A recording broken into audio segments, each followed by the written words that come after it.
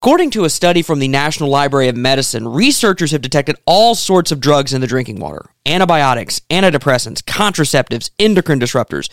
All of these have been shown to seriously mess with the hormones in fish, decreasing fertility, and even causing sex changes.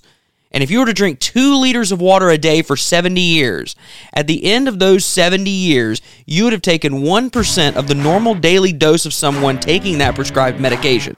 Is it worth the risk? I'll let you decide that the next time you turn on the tap in your kitchen. It's the Palmetto Family Matters Show.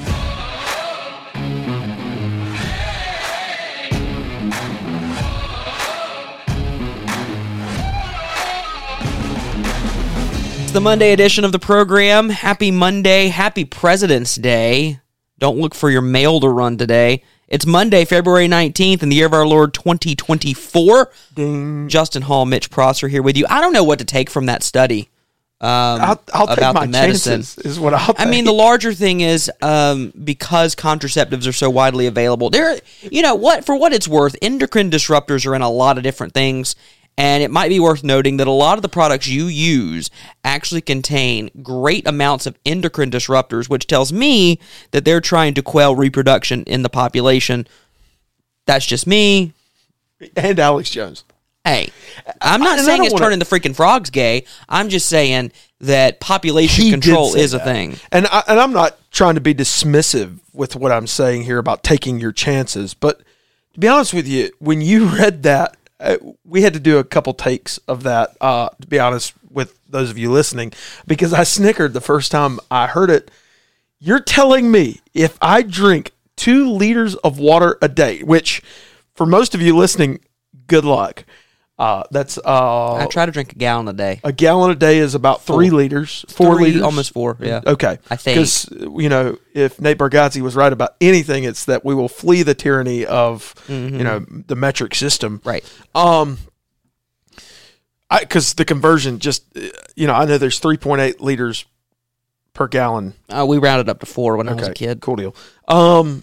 If I drink half a gallon of water today, and what if you drink a full gallon of water a day? Ooh, then you're 35 talking 2%. years. Yeah. 35 years. No, we just cut it 35. in half. Yeah. If I drink a full gallon of water a day, when I am 72 years old, I will have ingested 1% of the normal daily dose. Each day. Yep.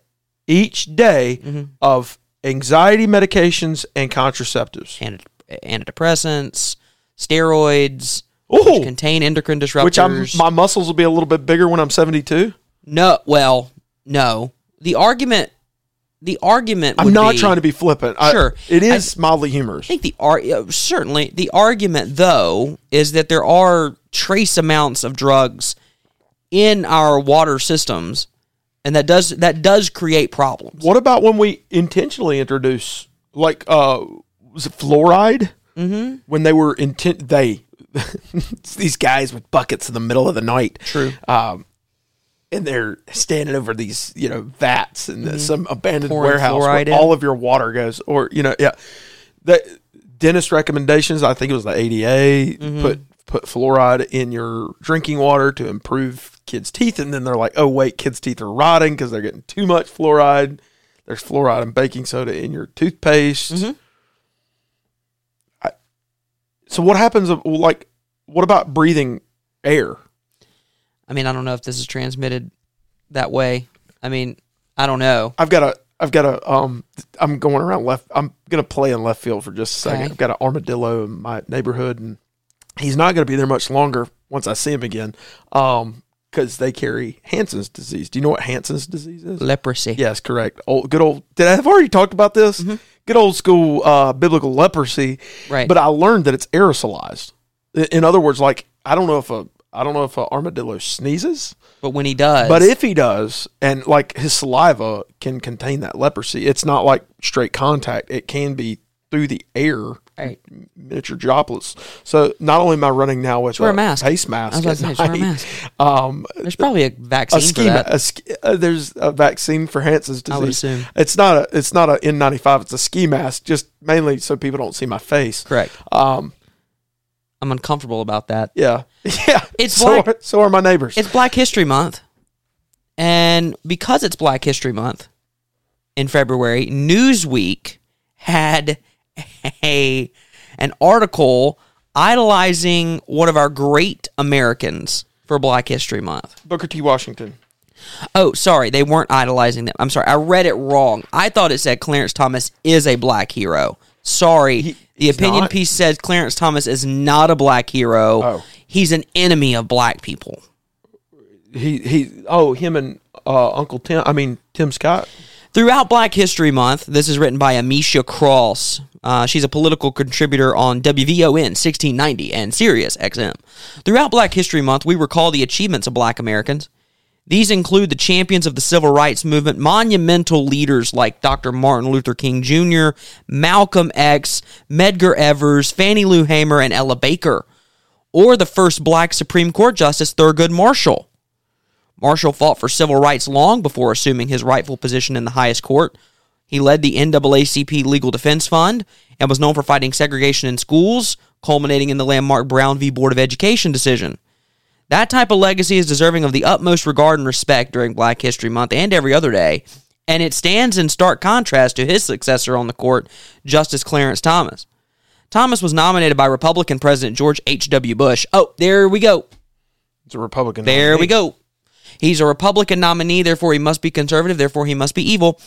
And he has served on the highest court since 1991. But he is no Thurgood Marshall, where Marshall fought tooth and nail to upend threats to equity. I don't think Thurgood Marshall ever tried to upend threats to equity, maybe equality, civil rights, and justice. Thomas fights to take America back. He fights against the working class and minorities. How? He's a judge. Finding unique ways to fight against the black community he hails from. It's why black Americans shouldn't celebrate Justice Thomas during Black History Month. He simply doesn't deserve it. Before becoming a justice, Thomas worked on the U.S. Equal Employment Opportunity Commission during the Reagan administration, another Republican. While there, he fought the use of class action lawsuits to enforce workplace discrimination laws. And he also had a tumultuous confirmation hearing. Because, Anita Hill claimed that he'd sexually harassed her, and there was no basis to the claim. They nearly borked Thomas. And plenty of people who worked with Thomas beforehand said, no, this did not happen. But a black woman with credible claims of abuse in 1991 wasn't believed any more than the majority of black women who were systematically erased from the Me Too movement. Whoa. Well, that's a sentence rife with issues. Thomas escaped accountability.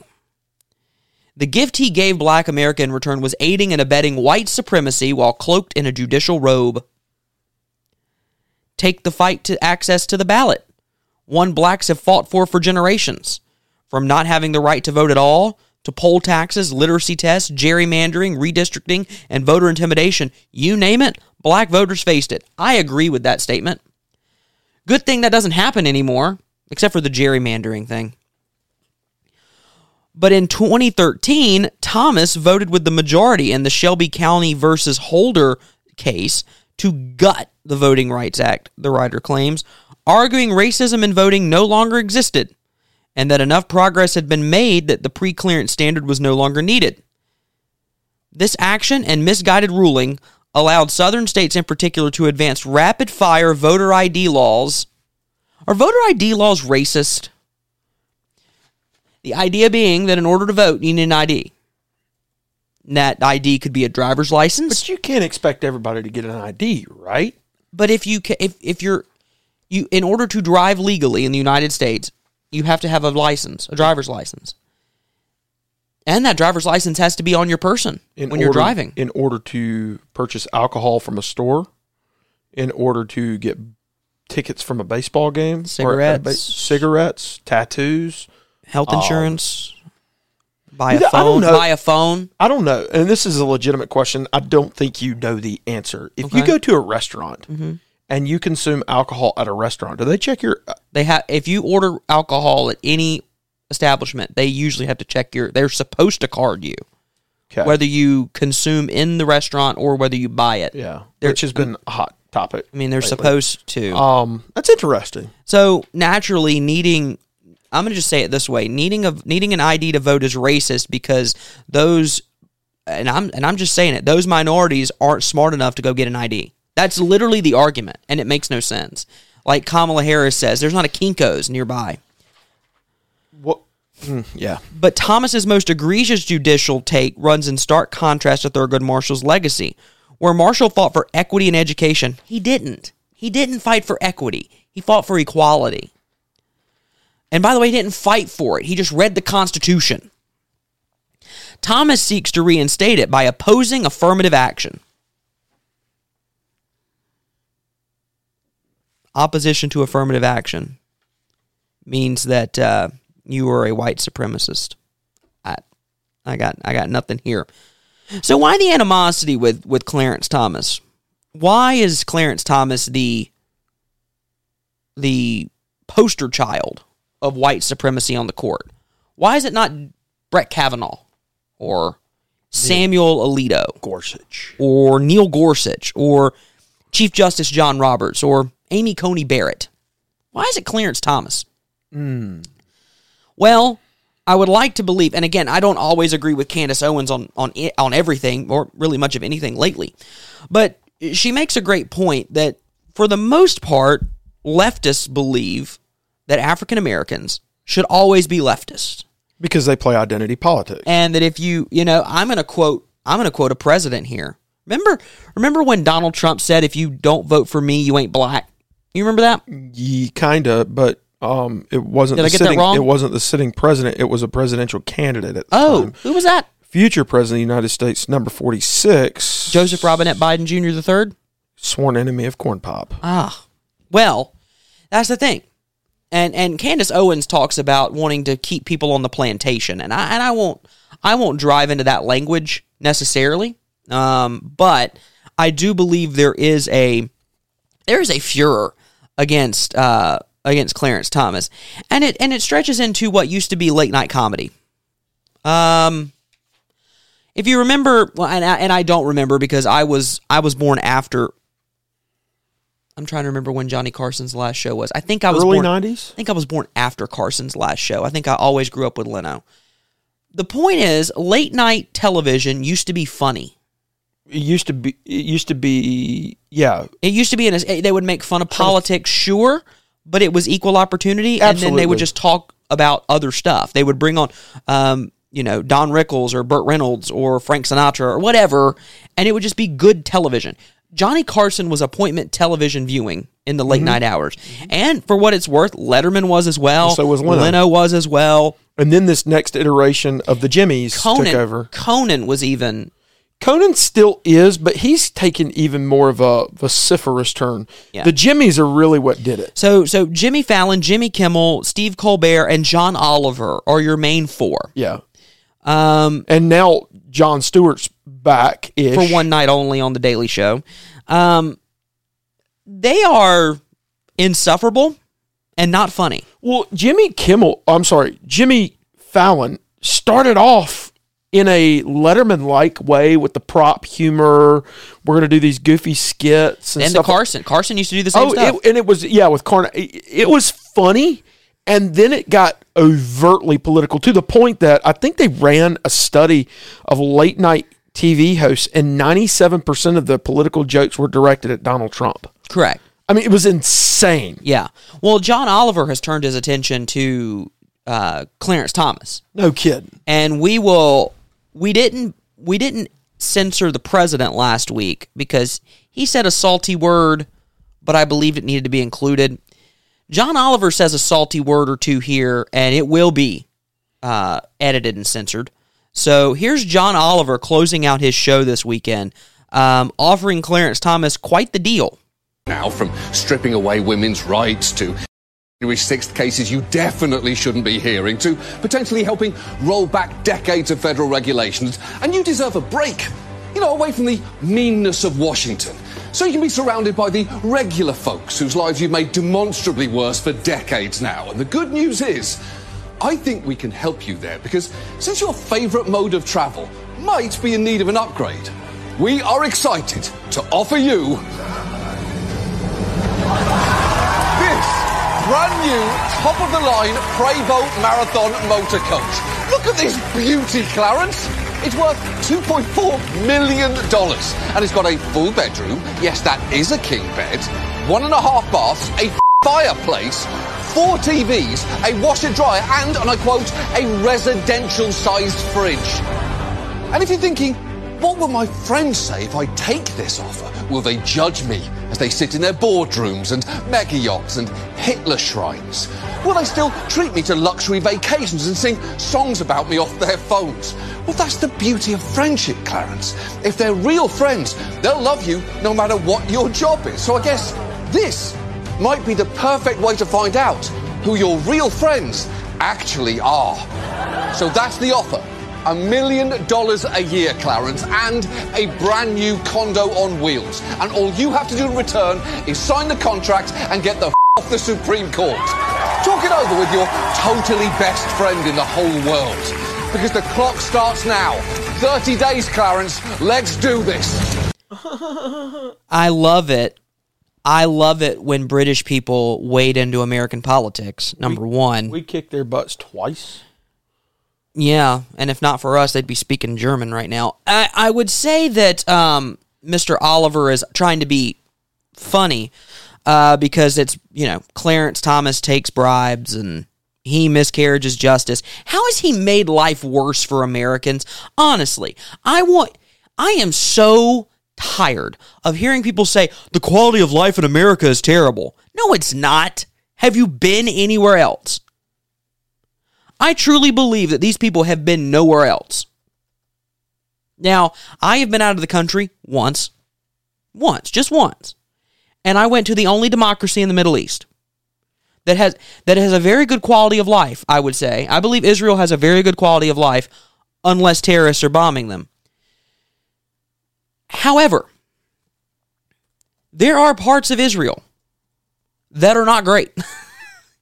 The living conditions are not great. Turns out, those are mainly the Palestinian-controlled areas. That's neither here nor there. There are parts of Israel that are not great. You cannot tell me that a single Supreme Court justice, has made life terrible for American citizens. I'm sorry, you can't. So it's a false basis there to begin with. And it's trying to be funny. Oh, you've done this before with other people, so why don't you take this deal with me and get off the Supreme Court? And that,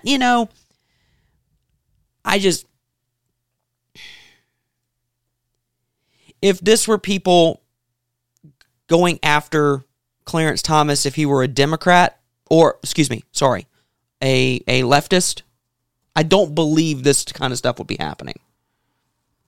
It's extremely disrespectful, too, by the way. Just extremely disrespectful. And in Black History Month of all months. Yeah, once again, beautiful display on identity politics. For those in the conservative movement, there are some times where it's best just to sit quietly and let the leftists, those not classic liberals, but those progressive crazies like Mr. Oliver, I hope I'm not misgendering him. I don't think you are. Just let them speak. We're going to cover presidents here in just a minute. Mm-hmm. I love, one of my favorite lines from Lincoln was, "It is far better to be thought a fool than to open your mouth and remove all doubt." In this case, just let John Oliver talk.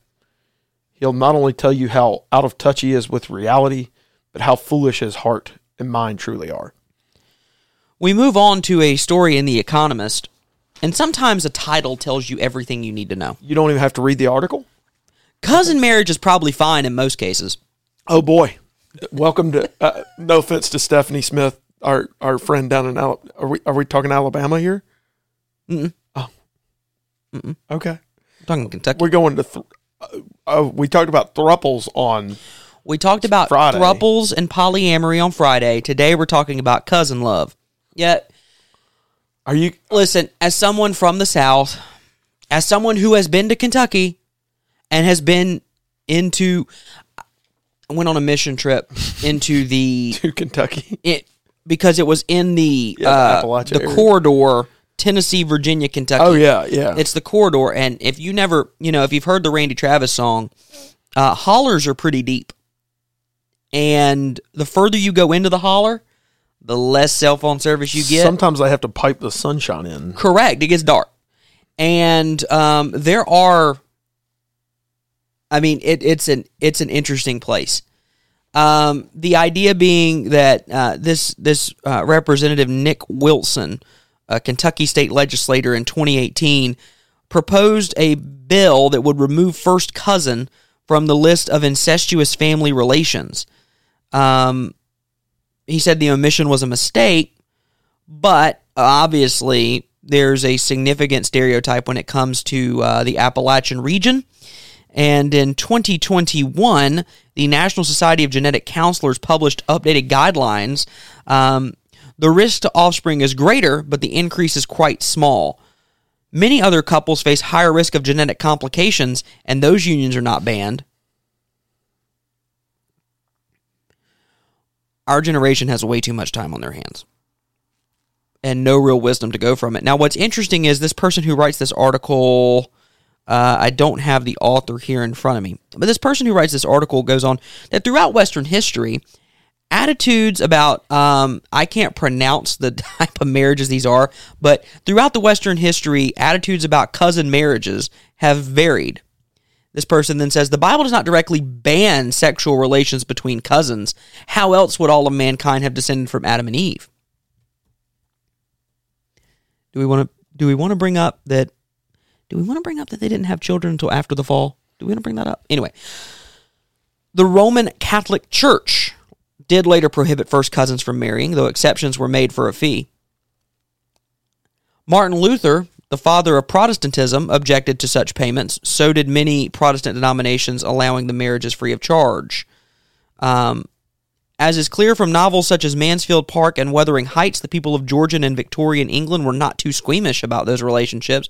Queen Victoria was married to her first cousin, as were both Albert Einstein and Edgar Allan Poe. In some cultures, marriage between close family members is encouraged today. It secures wealth and reinforces social connections. It might even make marriages easier on the optimistic assumption that the in-laws are more likely to get along.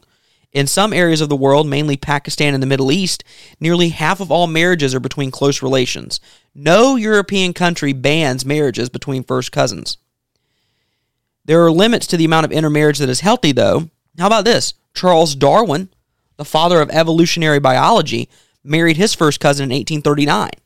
The Darwins had 10 children, 3 of them died during childbirth, and 3 of his surviving children never had any offspring. Some historians surmise that the children suffered from genetic abnormalities, but the families of Darwin and his wife had a long history of intermarriages. Yet, despite the fairly low genetic risk for most couples, the ick factor prevails in Western culture.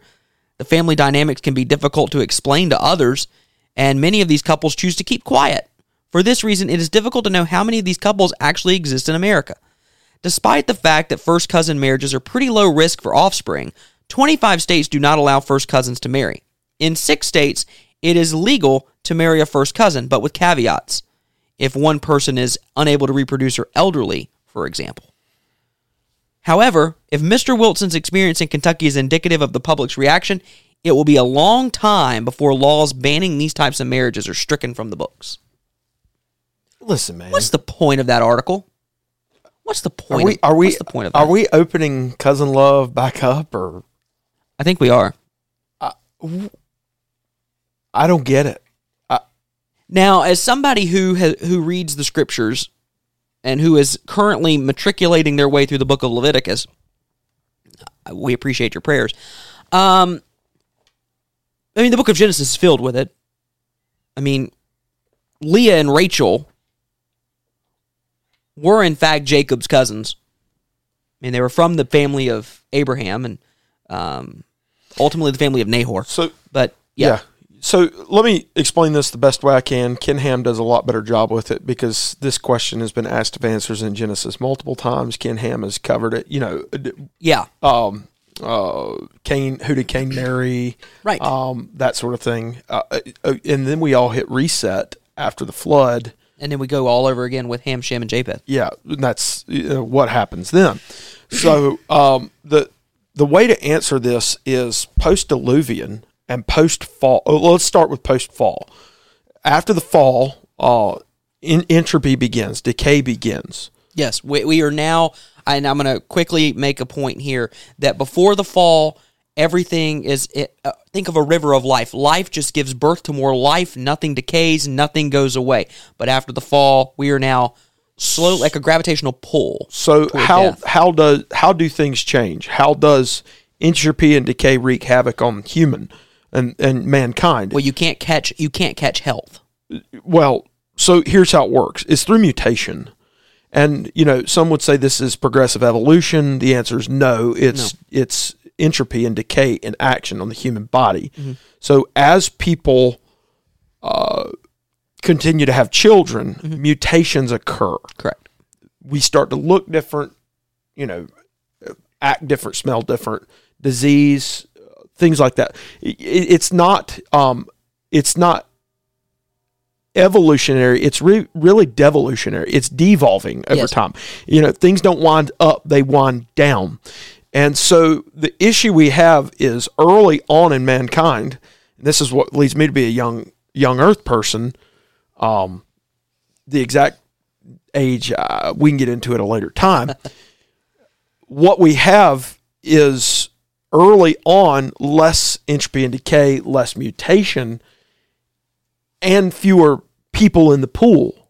Mm-hmm. But bro, you got dating apps. Yep. You got church. You got people. And the other thing to think through here is that up until about 50 years ago, a majority of people on the planet never moved further than 10 to 20 miles away from their original birthplace. They stayed. Modern transportation and that hockey stick of curve change, the just rapid change of planes, trains, and automobiles has made it very easy for people to go away, to get away from their family, to explore the world, to establish new routes, whatever. And they meet new people, and it's less likely that they're cousins. Now, right. At the end of the day, because we're all the sons and daughters of Adam and Eve, or Noah and his 3 sons, mm-hmm. either way you look at it, in some way we're all quote unquote related. The further away we get from biological blood relation, the less likely we are to experience entropy and decay in procreation through mutation. That's as untechnical and South Carolinian as I can make it, because it's far more technical. And let's just say this: the further away we get from being brothers, sisters, cousins, and direct blood relation, the better, because of entropy and decay and how they've wreaked havoc on mankind over the last several thousand years. Right. So that's in a nutshell why you don't marry your cousin. And as if you needed that today. I mean, you can get a never mind. I was going to say, there are certain places that it might be a little easier to do. Mm-hmm. I hear West Virginia's almost heaven. And Alabama's where, sweet home is. But that's also where they invented the toothbrush. You know why? Because anywhere else it would have been called a teeth brush. Ah, well done. Wow. We've descended into do you hear all that laughter? Yeah. Yeah, all right. Another thing for those of you from Alabama, I'm sorry. Another thing for you. You've seen Lord of the Rings? Yeah, several of them in the theater. Times? How many times have you watched when the they're trilogy? when they do that, marathon, I'll camp out for a little bit. Oh, you don't have them? You don't own them? No. We own them. No. J.R.R. Tolkien? I didn't watch Lord of the Rings until after I got married. So it was probably late 2020. Bro, one of my first dates in high school was to the movies to watch the second one. It just didn't seem like it would interest me. And then I watched it. And now I could watch it probably once every couple of months and be perfectly fine. But there's a problem in Italy, according to... That sounds like the beginning of a bad movie. There's a problem in Italy. According to... Now, again, you remember Giorgia Meloni is the Prime Minister of Italy. And this article, also from Newsweek, says Italy's culture minister extols Tolkien as a staunch Catholic who exalted the value of tradition and of the community to which one belongs, a true conservative. Now, attendance was sparse when I visited this place on a chilly weekday afternoon in January, yet the woman at the ticket office said the turnout had been pretty good. But this exhibition hardly lived up to the razzmatazz with which it was unveiled. There were film clips and photos of Tolkien, illustrations for his books in which heroes slay dragons and grapple with orcs, and editions of his works in a bewildering assortment of languages. There were also costumes and posters from Peter Jackson's film adaptations of The Lord of the Rings, and a clip in which the wizard Gandalf battles the ghastly Balrog, one of the best scenes. There was even a gaudily decorated Tolkien-themed pinball machine. Maloney pronounced it all as, quote, very beautiful. This wasn't the first time the Prime Minister had professed her admiration for Tolkien on the public stage. Last year, Maloney received an award from a right-wing think tank in London and quoted one of the orc slayers of The Lord of the Rings. Quote, I do not love the bright sword for its sharp edge, nor the arrow for its swiftness, nor the warrior for his glory. I only love that which I defend. Hear, hear. A year earlier, the actor who dubbed Aragorn in the Italian version of The Lord of the Rings appeared at a rally that closed Maloney's election campaign. He walked on stage and declared, Sons of Rohan, my brothers, people of Rome, the day of defeat may come, but it is not this day. Well, that's cool. Now, the argument here, this author is going for, is that Tolkien, however, is only one of a strange collection of cultural touchstones held in esteem by Maloney and her party, which dominates Italy's governing coalition. What they have in common, though, is fantasy. So, again, J.R.R. Tolkien, Lord of the Rings, is for Christians what many believe Harry Potter to be. I have seen both and like both. The issue here is that if you like Tolkien, if you like Lord of the Rings, if you believe that Tolkien's themes in Lord of the Rings apply to life and can apply to life, well, then you're living in a fantasy world. You know, not like men pretending to be women, but in a fantasy world where that's not real life. That's not... Why do you think that there's some overarching evil that must be defeated? This is the mark of postmodernism. Postmodernism, in and of itself, believes in individual truths that prove the non-existence of a meta-narrative. A meta-narrative being that from the beginning of time, when God created the heavens and the earth, until the end of time on this earth as we know it, there's this meta-narrative playing out. That it's God's world and His design and His story, right? And we've kitsched that a little bit, but it's true. It's the rejection of the meta-narrative and that each person has their own truth. And so the idea that you are fighting and that actually works to disprove the very belief and the very understanding of there being an actual Satan. Because if there's not a meta-narrative that's arcing toward the good, then there can't be a meta-narrative arcing toward the bad or the evil or the opposite of the good. So, because you reject the meta-narrative, you not only reject God, but you reject the enemy of God, but in rejecting the existence of the enemy of God, you actually welcome that. And so this idea being that if we were to, put on the breastplate of righteousness and have the shield of faith and the helmet of salvation and the shoes... Poetic. All poetic. It's not necessarily fantasy. That's not fantasy at all.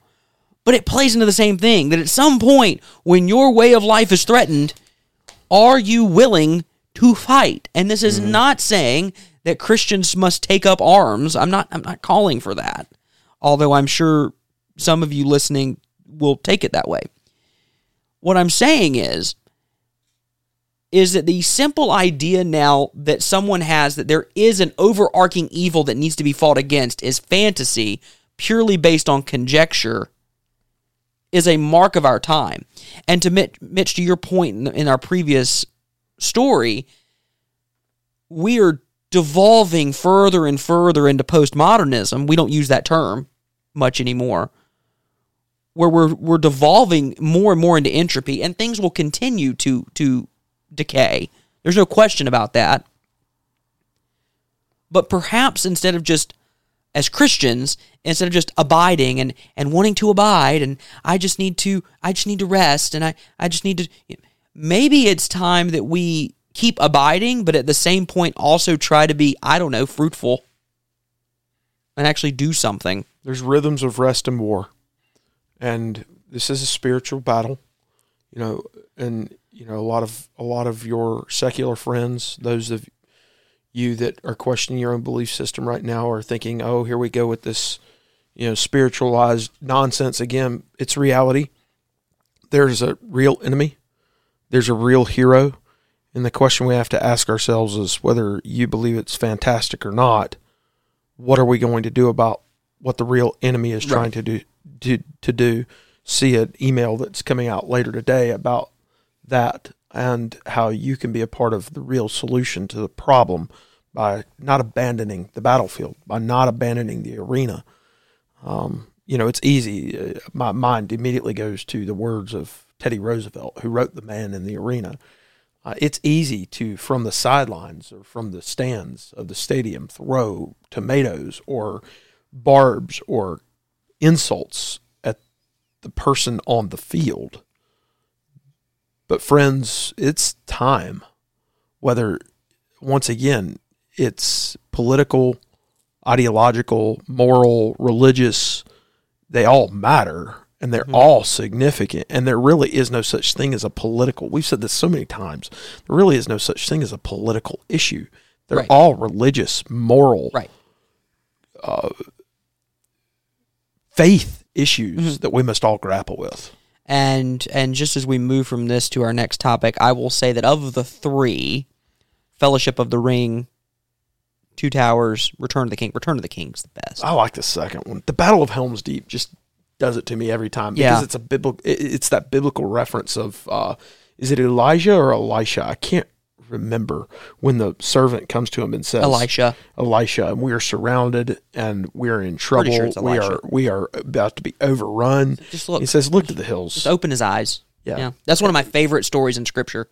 Yeah, and here comes the angel army of the Lord. Of course, Chris Tomlin writes the song, but before that, I think right before Chris Tomlin writes the song, our friend Gandalf rides down that hill with all the just obliterates all the orcs. It's really cool. Yeah. All right. So, and by the way, the girl that I went to the movie with, she's not my wife. Oh, that's unfortunate. Spoiler alert. No, it's not unfortunate. It's a good thing. It's actually a great thing. It's a good thing. Does your wife like Lord of the Rings? Not really. Yeah. Not really. Well, can't win them all. Yeah. The 2024 Presidential Greatness Project Expert Survey has been released, and we bring that up because it is, in fact, President's Day. Today we celebrate on one day the birthdays of George Washington and Abraham Lincoln. I want to also note that Ronald Reagan was born on the 6th of February. So wow. We got 3 presidents in February. Hovering right over top of it. Correct. 525 respondents were invited to participate. 154 usable responses were received. The respondents included current and recent members of the President's and Executive Politics section of the American Political Science Association, which is the foremost organization of social science experts.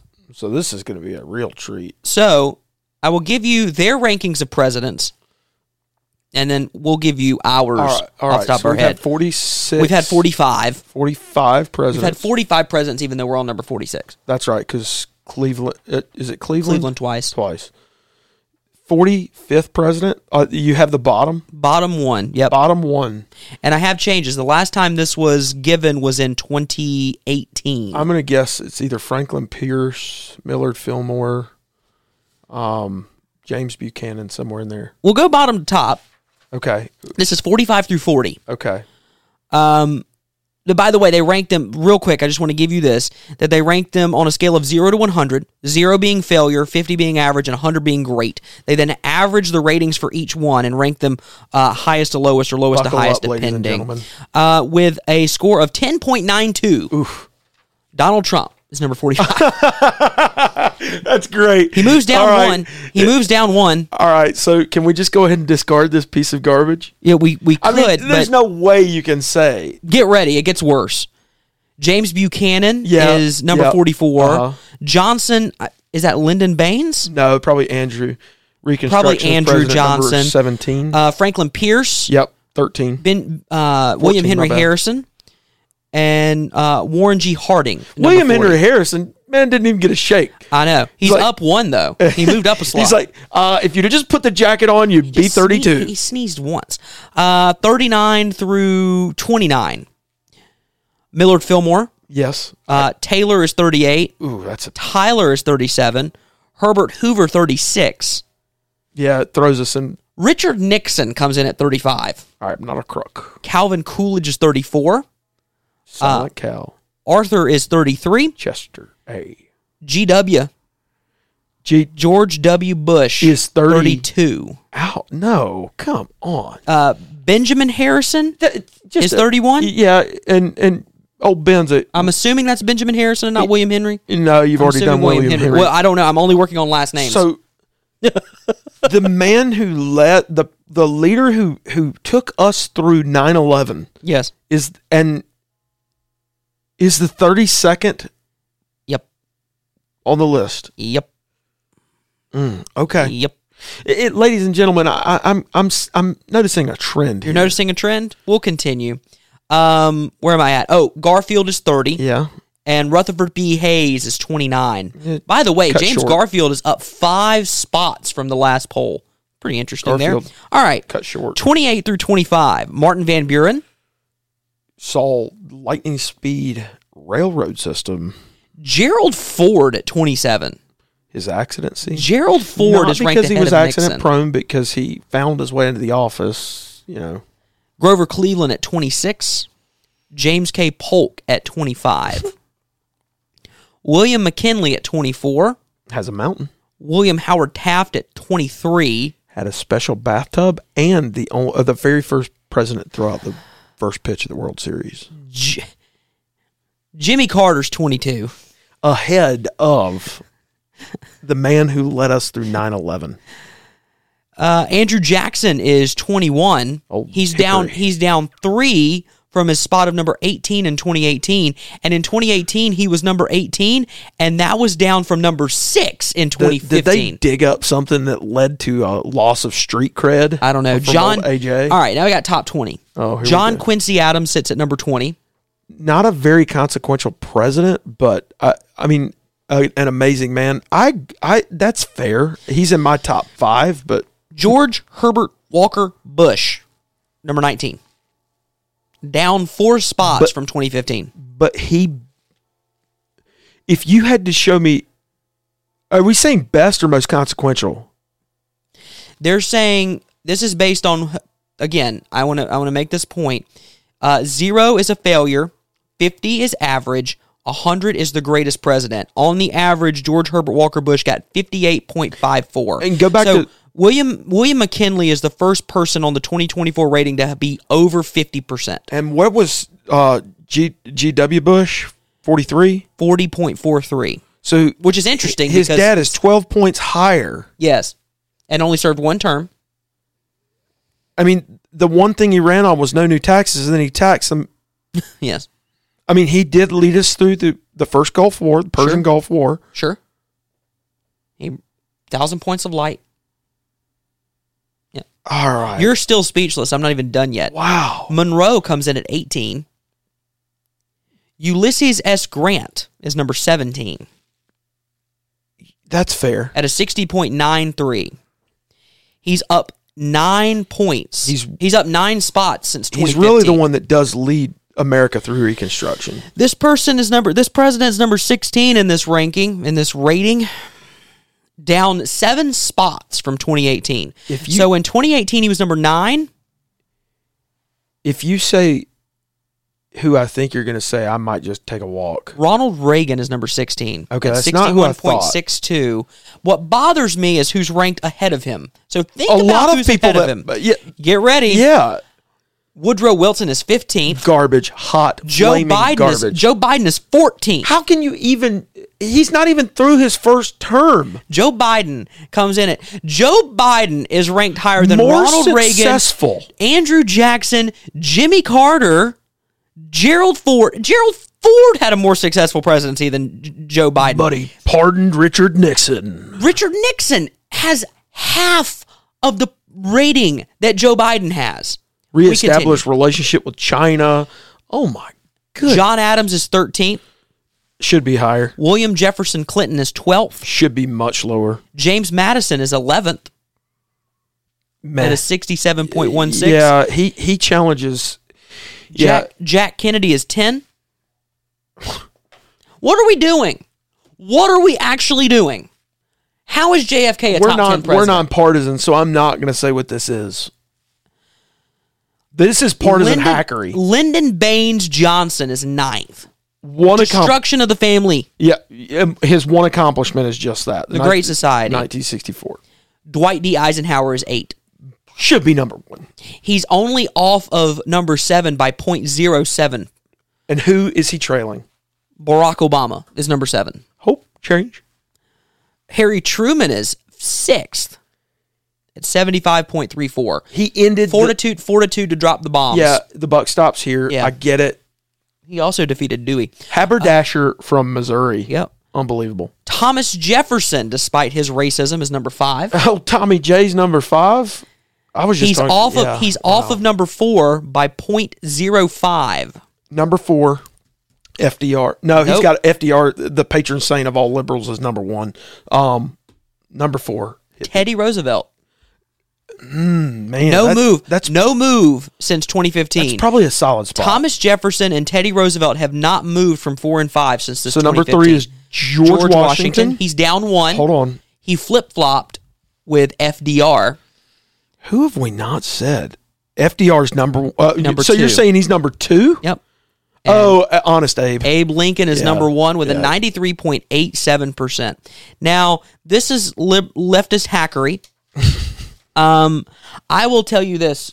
I don't have reason to write these 5 names down. I just, as I'm thinking through American history today, and as I'm thinking through presidents today. By the way, there are only a handful of living presidents remaining. That would be, or former presidents. Carter. Pardon me. From back to front would be Carter, Clinton, W. Bush, Barack, Donald, and Joe. Yeah. So there are only 5? The only did I name 5? Yeah. 6. There's 6. The 2 that have passed away in between there are Ronald Reagan and George H.W. Bush. Gerald Ford was before after Reagan. Right, Reagan died in but 04. in succession of presidency, he was before Carter. Correct. So Carter is the oldest living, by a long shot, the oldest living president. Not far ahead of Joe Biden. Anyway, the point I'm making is there aren't many living presidents left. And I think in our hyper-partisan, our hyper-division that we currently have in America, we've lost respect for the office. For a multitude of reasons. We've lost respect for the office, and it's whether it's by controversy and scandal, or whether it's by ineptitude in it. Some of it's self-imposed. We've lost respect for the office. However, we are encouraged, we are commanded in Scripture as Christians to pray for those in authority. And it burdens me. And it not only burdens me, it saddens me when you talk to Christians and they say, "Well, I'm not going to pray for President Biden." Or I think that's an or President Trump. I think that's an abdication of your role as a Christian to pray for those in authority. The section of Scripture in 1 Peter where Peter admonishes Christians to do this is written to Christians in Rome just before Nero takes over. when they were getting dipped in oil and lit on fire after being put on sticks to light his parties. Yeah. Christians today are not facing that level of persecution. Right. I remember when President Obama was the president, and I pastored at the time. I ain't praying for him, and shame on you. You have to. Shame on you. It's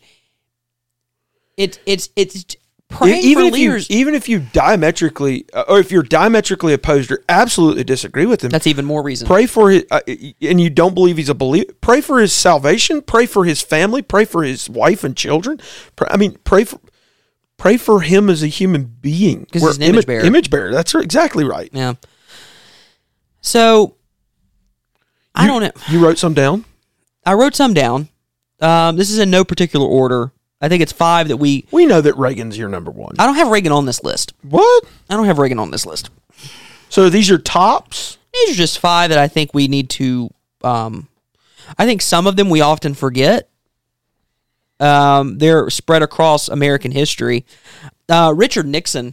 Nixon is one of them on my list. I think we've long misunderstood his presidency. If it's not for Watergate, he would be considered one of the most consequential presidents. Yes, I agree. Mean, in American, he's the only president.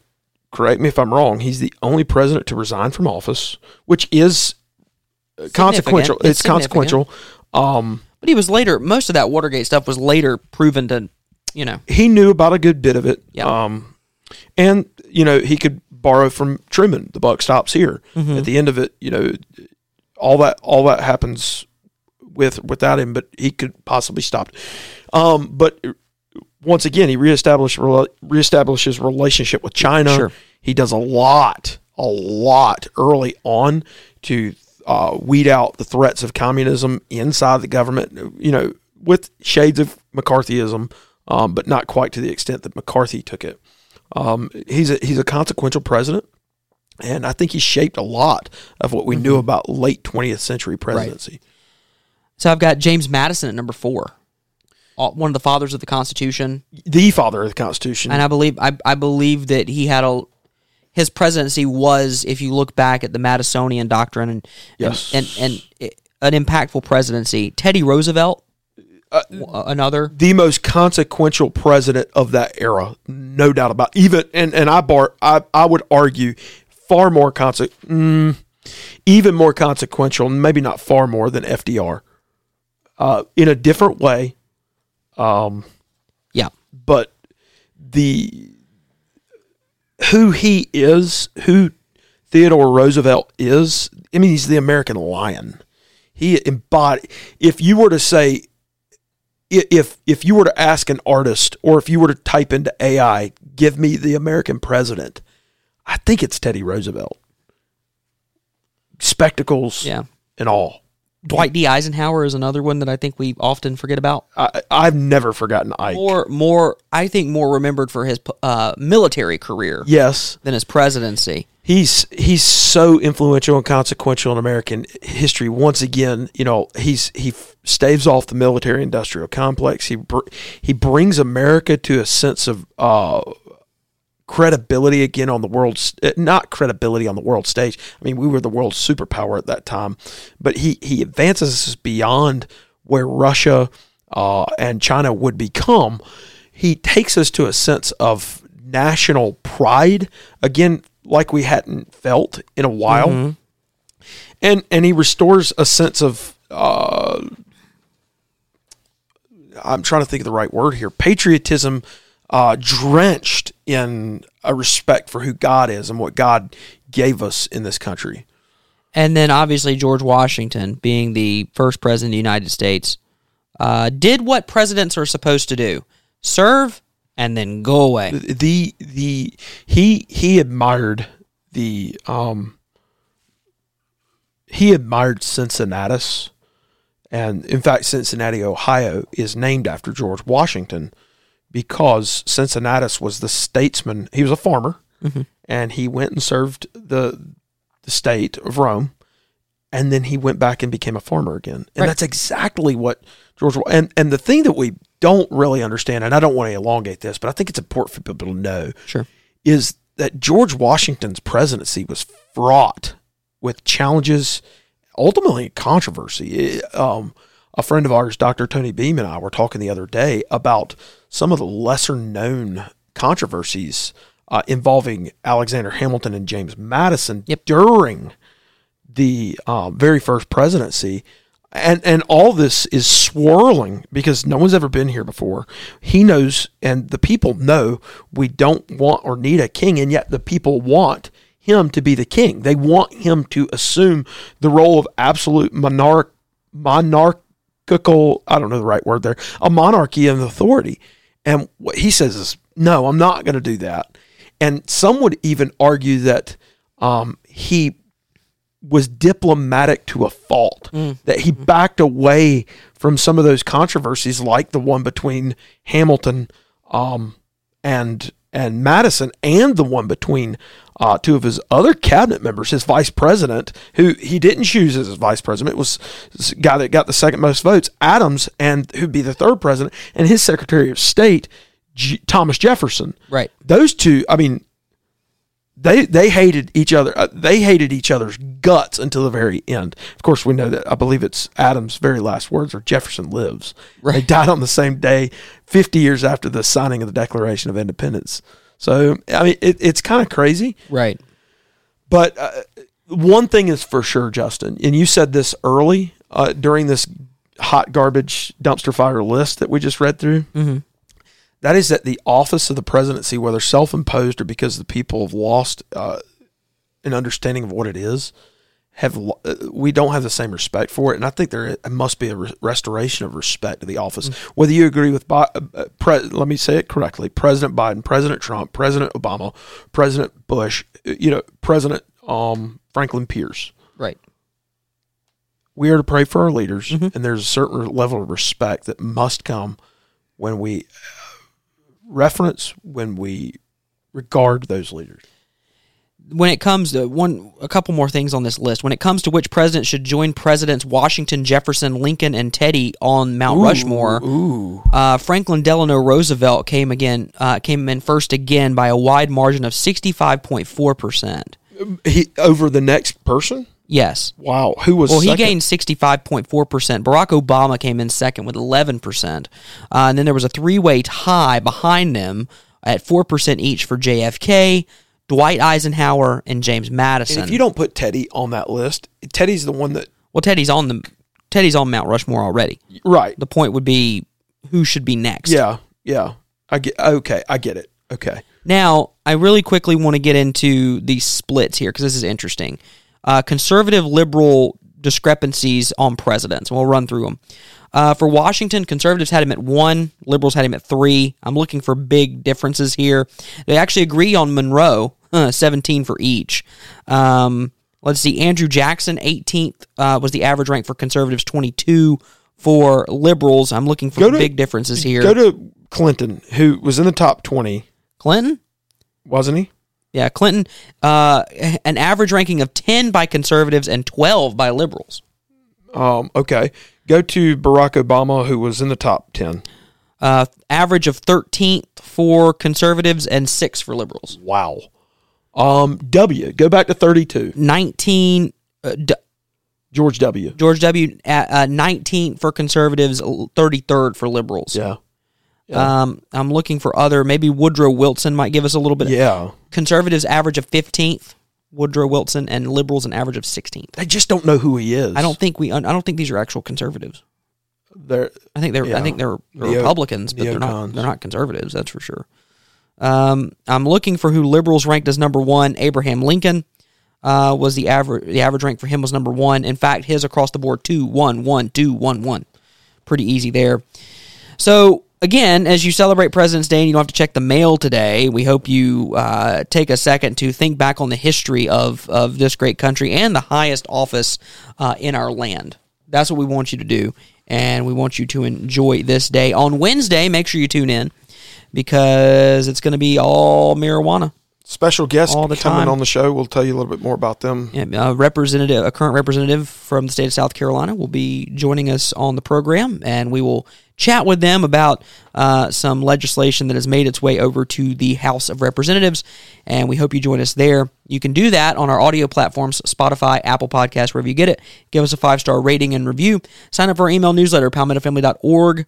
On the website, you can also listen to all of our shows and catch up on any that you missed, and we thank you for doing that with us and making us the fastest growing and strongest conservative talk show in the state of South Carolina. For Mitch Prosser, I'm Justin Hall. We'll talk to you on Wednesday.